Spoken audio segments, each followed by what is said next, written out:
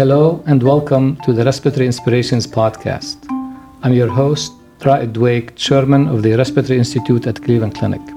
This podcast of short, digestible episodes is intended for patients and their families and covers topics related to respiratory health and disease. My colleagues and I will be interviewing experts about timeless and timely topics in the areas of lung disease, severe critical illness, allergy, sleep, and infectious disease. Our goal is to help you stay informed in order to take better care of yourself and your loved ones. I hope you enjoy this episode. Hello, everyone, and welcome to this episode of Respiratory Inspirations.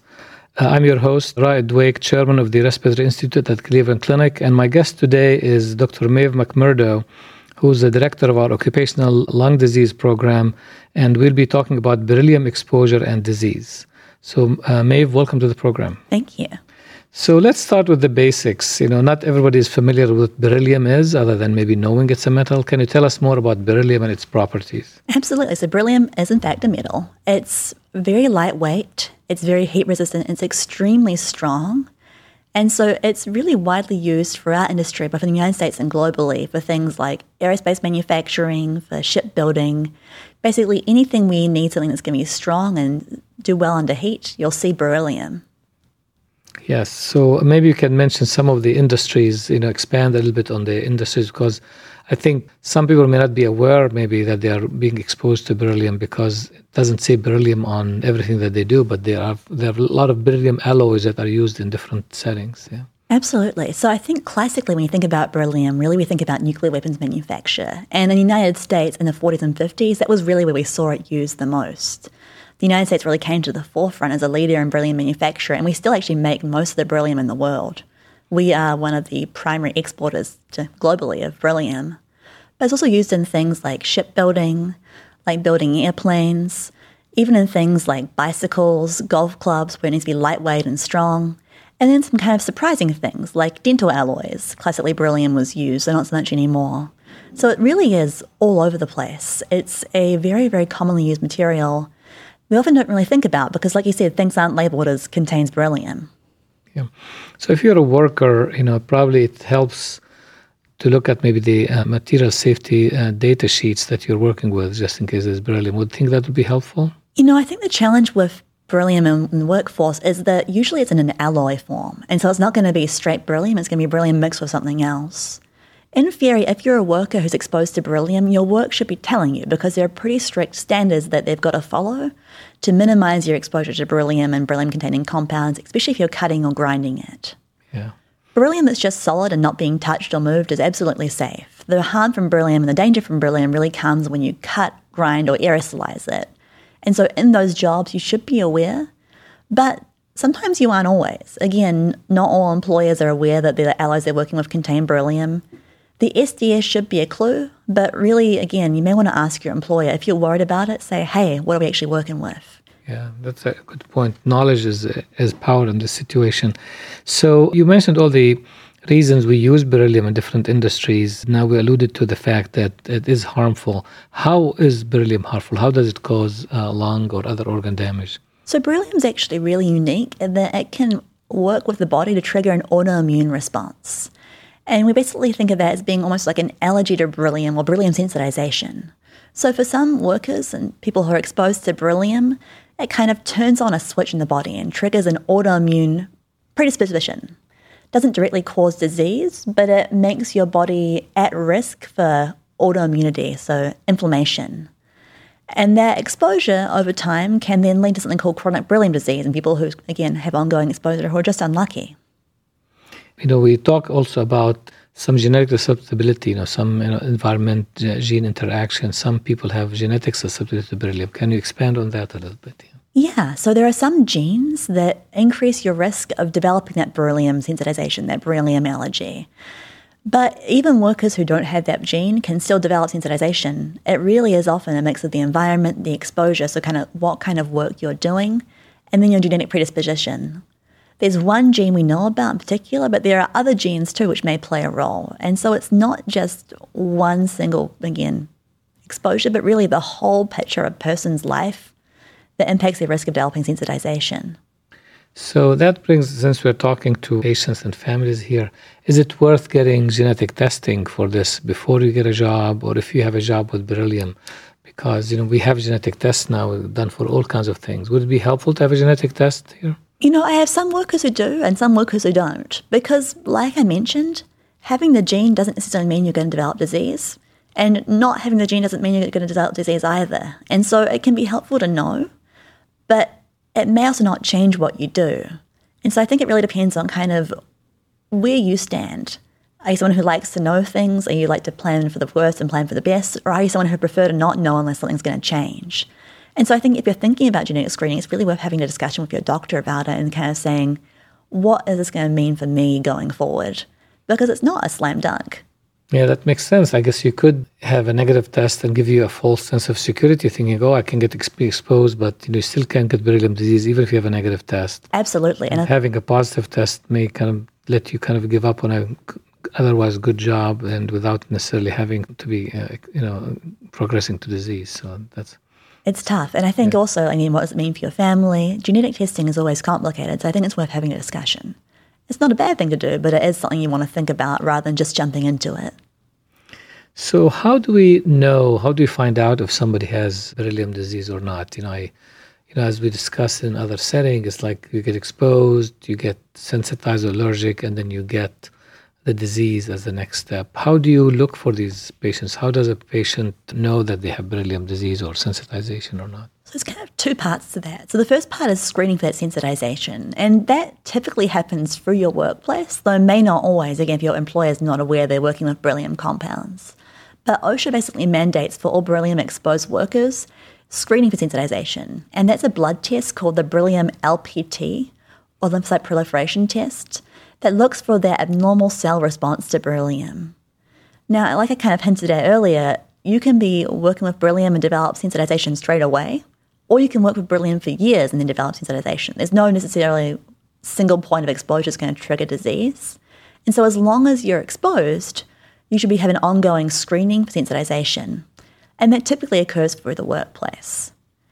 That screening also typically includes things like breathing tests, just as part of the workplace surveillance. But say you had a positive result and became diagnosed, that's when you come to me in the Cleveland Clinic for further evaluation. Yeah, just talking about the duration, that's one of the most intriguing things about this disease. In my practice, I've seen people develop the disease in as short as 3 weeks, and I've seen them present with the disease as long as 30 years after exposure. So it's really, once you are exposed, you're always at risk. Exactly. And even after you're no longer exposed, you're still at risk. So I tell people who, again, work with beryllium for a short period of time, you kind of still really do need screening because you could become sensitized 5-10 years later.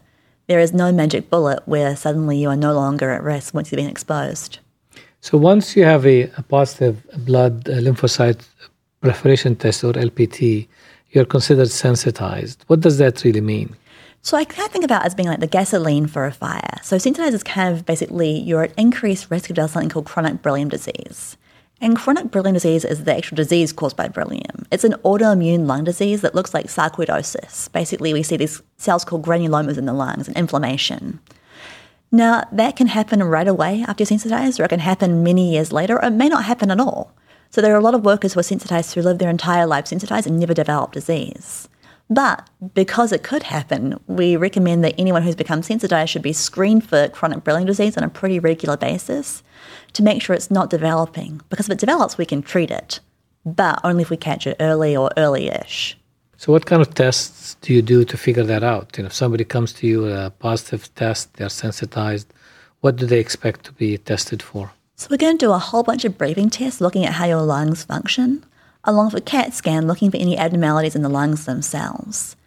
Now, the only way to actually confirm a diagnosis of chronic beryllium disease is to get something called a bronchoscopy, which is basically a test where we put you all the way to sleep and then go down with a little camera into the lungs to take biopsies and washings.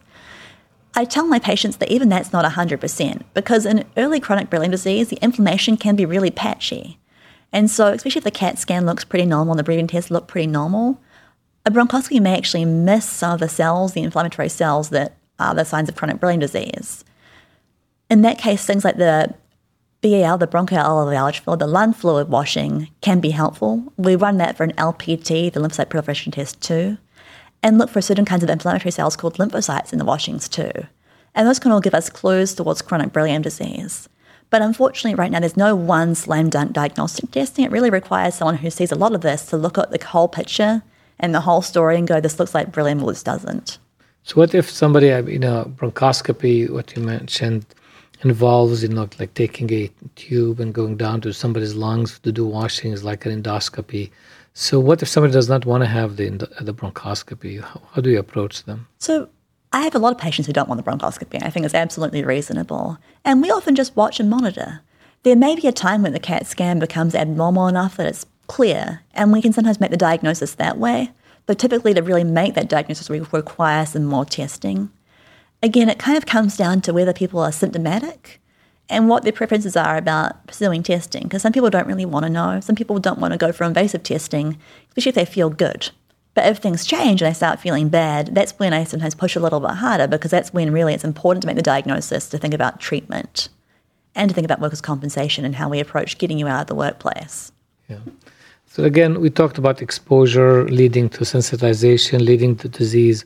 How can you tell as a physician when somebody comes to you whether they're only sensitized or they have also the beryllium disease? What do you find in the test that you mentioned? What are you looking for? So it can be really subtle, which is sometimes a challenge, because people who are exposed to beryllium are often working really physically active jobs, and they're physically healthy. They're people who can climb 5 flights of stairs, they can run a marathon, they don't get short of breath. So they'll tell me kind of things which are pretty subtle, like, I can still work, but I feel more short of breath wearing my mask than I used to. Or I can only climb 3 flights of stairs, not 5 flights of stairs. Or sometimes when I work really hard at work, I kind of have to pause and catch my breath. Those are the subtle signs. It can be more obvious, but sometimes it's not. It can be really, really tough. Breathing tests are helpful, and really what's really helpful is looking at the trend in breathing tests. So people who are exposed to beryllium will often get breathing tests done through their workplace. And even though they might still be normal, looking at how they've changed can really give me a clue. And then the CAT scan will sometimes show us signs of inflammation either in the lungs or in the airways, because beryllium disease can also kind of mimic an asthma-like picture as well as mimicking sarcoid. And so we look for both. Yeah, great points. And also another thing to add to this is some patients could be completely asymptomatic, right? I've seen many patients who have a positive LPT test, the lymphocyte proliferation test on the blood, but everything, their X-ray, their pulmonary function test, even their CAT scan is normal. And, they're concerned enough that you do a biopsy through bronchoscopy, and lo and behold, they have granulomas, which are the hallmark of the disease. So you still could have the disease even if you're not having symptoms, which emphasizes the importance of early evaluation. Absolutely. And again, the goal is to keep you having no symptoms. Really, my goal of these patients is to keep you feeling like you feel normal. And how do you do that? So that depends. If you are, again, feeling normal, we just watch you really closely. And if things change, we start about putting you on treatment. And there's a bunch of treatments. So I always tell people with chronic beryllium disease, it's a really treatable disease. There's a lot we can do for you to get you feeling back to normal. Steroids are often our first line go-to, and they work really well. People who have mild disease, I use often inhaled steroids, like an asthma inhaler. And that can sometimes be enough to kind of keep things under control and keep you feeling good. If people aren't responding to steroids, or if they've got steroid side effects, because steroids can cause all kinds of side effects, we think about drugs that are sort of called second-line drugs, steroid-sparing agents, and there are a number of those we can try too. But one important part, and one sometimes the most challenging part, is when someone has chronic beryllium disease, really it's important that they're no longer exposed to beryllium. And so that can be challenging. That's a tricky one. I know. Let's talk about that. Let's unpack this one a little bit. Because there are lots of things about whether you're sensitized or not, you have CBD or not, whether you can find another job or not. There are a lot of things that go into making a decision to stop being exposed to beryllium. Tell us more about that. So, it's challenging because this is a pretty rare disease. But what we know is that if you're sensitized and exposed to ongoing beryllium, your risk of developing chronic beryllium disease is probably higher. And similarly, if you have chronic beryllium disease and you're still exposed, the risk of having progression is higher too. It's challenging because, again, this is a small studies and small samples. There's not slam dunk evidence. But if it was me personally, especially if I developed chronic beryllium disease, I'd say, it's time to get out of the workplace. And that can be challenging because these are people who are working really skilled jobs, often really well-paying jobs, and you're settled in a place and don't really want to move. But one nice thing about beryllium, if you work for a DOE or DOL eligible company, is there's actually a program to help workers who have chronic beryllium disease get out of the workplace and get reimbursement. Yeah, so there's compensation, but you have to be working in a certain place at a certain time, right? It has to be related to the DOE work, correct? So most workers who are working around, again, nuclear weapons manufacturing are going to be eligible. Not all workers are, but it's something where, again, it's helpful to have someone who knows about chronic beryllium disease, but also knows about the kind of work that you're doing, because there's a lot of detail in here which can really be helpful in figuring out next steps. Yeah. So my advice to patients, I don't know, I hope you agree with that, is we don't really have solid evidence that once you have sensitization or disease, that continued exposure will make you worse. But, the fact that you don't have that evidence doesn't mean it's not the case, because, as you said, it's a rare disease. We can't do a lot of studies in that. You can't expose people, to find out, you are going by experiments of nature where people are just exposed naturally or part of their job. But the reality is it's an allergic response. And like anything, if you're allergic to pollen, if you're allergic to anything, the best way to do is to avoid it. I recommend to people to avoid exposure even when they're sensitized. But the reality is most people really don't end up quitting or moving on until they get the disease, which is unfortunate, but at least it's better than sticking around. What has been your experience? That's exactly what I do too. I think the challenge is that, like I mentioned, even if you are exposed, because there's so much that goes into it, it's genetics, it's the environment, it's the kind of work you're doing, we can't predict everyone who's sensitized when they're going to develop chronic beryllium disease, if they're going to develop chronic beryllium disease. But there are some things that you should do, honestly, regardless of whether they're sensitized or not. Wearing PPE, making sure that you, again, don't get exposed to beryllium, following the guidelines and following the protocols, and then getting screened. Getting screened is really important. If your workplace offers it, you should be doing it, because the more information you have, the more of an informed decision you can make. That's great. So we've talked about exposure, we've talked about sensitization, which is the next step. We've talked about telling sensitization from disease. But let's say somebody is diagnosed with chronic beryllium disease. How do you follow them and monitor them over time? Whether they're on treatment or not. What do they expect?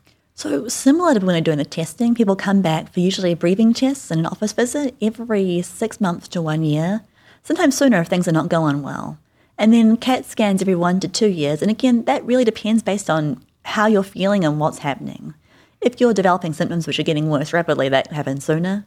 If you're really stable and feel great, we may not get a CAT scan for many years. And so it's really targeted to how you feel and how your testing is looking. It's an ongoing relationship, though. So I have patients who come from all over the country to come back and see me for their screening for their chronic beryllium disease, just because, again, it's one of those things where you want to have a physician who knows about chronic beryllium disease and what can happen and kind of what the early warning signs are to look out for. Yeah, these are very important points. So as we wrap things up, I'm trying to kind of share some key points with our audience here and then maybe give you the opportunity to do the same. So what I've heard from you is that beryllium as a metal is useful in many industries. So if you are a worker or I have a family member who's a worker in industries, just keep that in mind. It's in industries beyond nuclear weapons and beyond primary manufacturing and aerospace. It's in many, many other industries. So keep that in mind. And that exposure, probably duration and amount of exposure is important, but not all that matters for getting beryllium disease. You could get beryllium disease from short duration of exposure and low levels of exposure, so that you have to be vigilant and keep that in mind. And the natural history, if you want to describe it, is many people get exposed, not all of them, but some of them get sensitized, which is an allergic reaction, and that's how we find out about them. And some of those people progress on to have chronic beryllium disease. So it's important to kind of be seen and evaluated every step of the way. We talked about screening, how the importance, if you work with the beryllium industry or any industry that uses beryllium, it's important that you get evaluated by this blood lymphocyte proliferation test regularly to make sure you are not getting sensitized. Anything else you want to add to this? No, I think really the big thing is just that if you're worried about this, again, ask your employer, because employers who work with beryllium-containing compounds should be following these protocols. OSHA has a standard which changed in 2018 and expanded the screening to a number of industries outside of the kind of classic beryllium industries.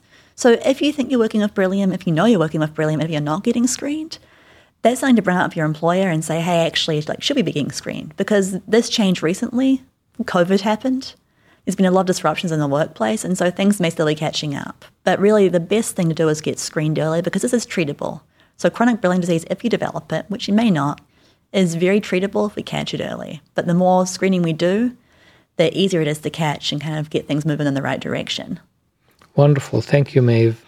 And thank you to our listeners. Again, this is your host, Rai Dweck, Chairman of the Respiratory Institute at the Cleveland Clinic. And my guest today was Dr. Maeve Macmurdo, who is the Director of our Occupational Lung Disease Program, and our discussion centered around beryllium exposure and disease. Thank you again for listening, and have a great day. Thank you for listening to this episode of the Respiratory Inspirations. For more stories and information from the Cleveland Clinic Respiratory Institute, you can follow us on Twitter at CleClinicLungs or follow me at Rai Dweck MD. Thank you.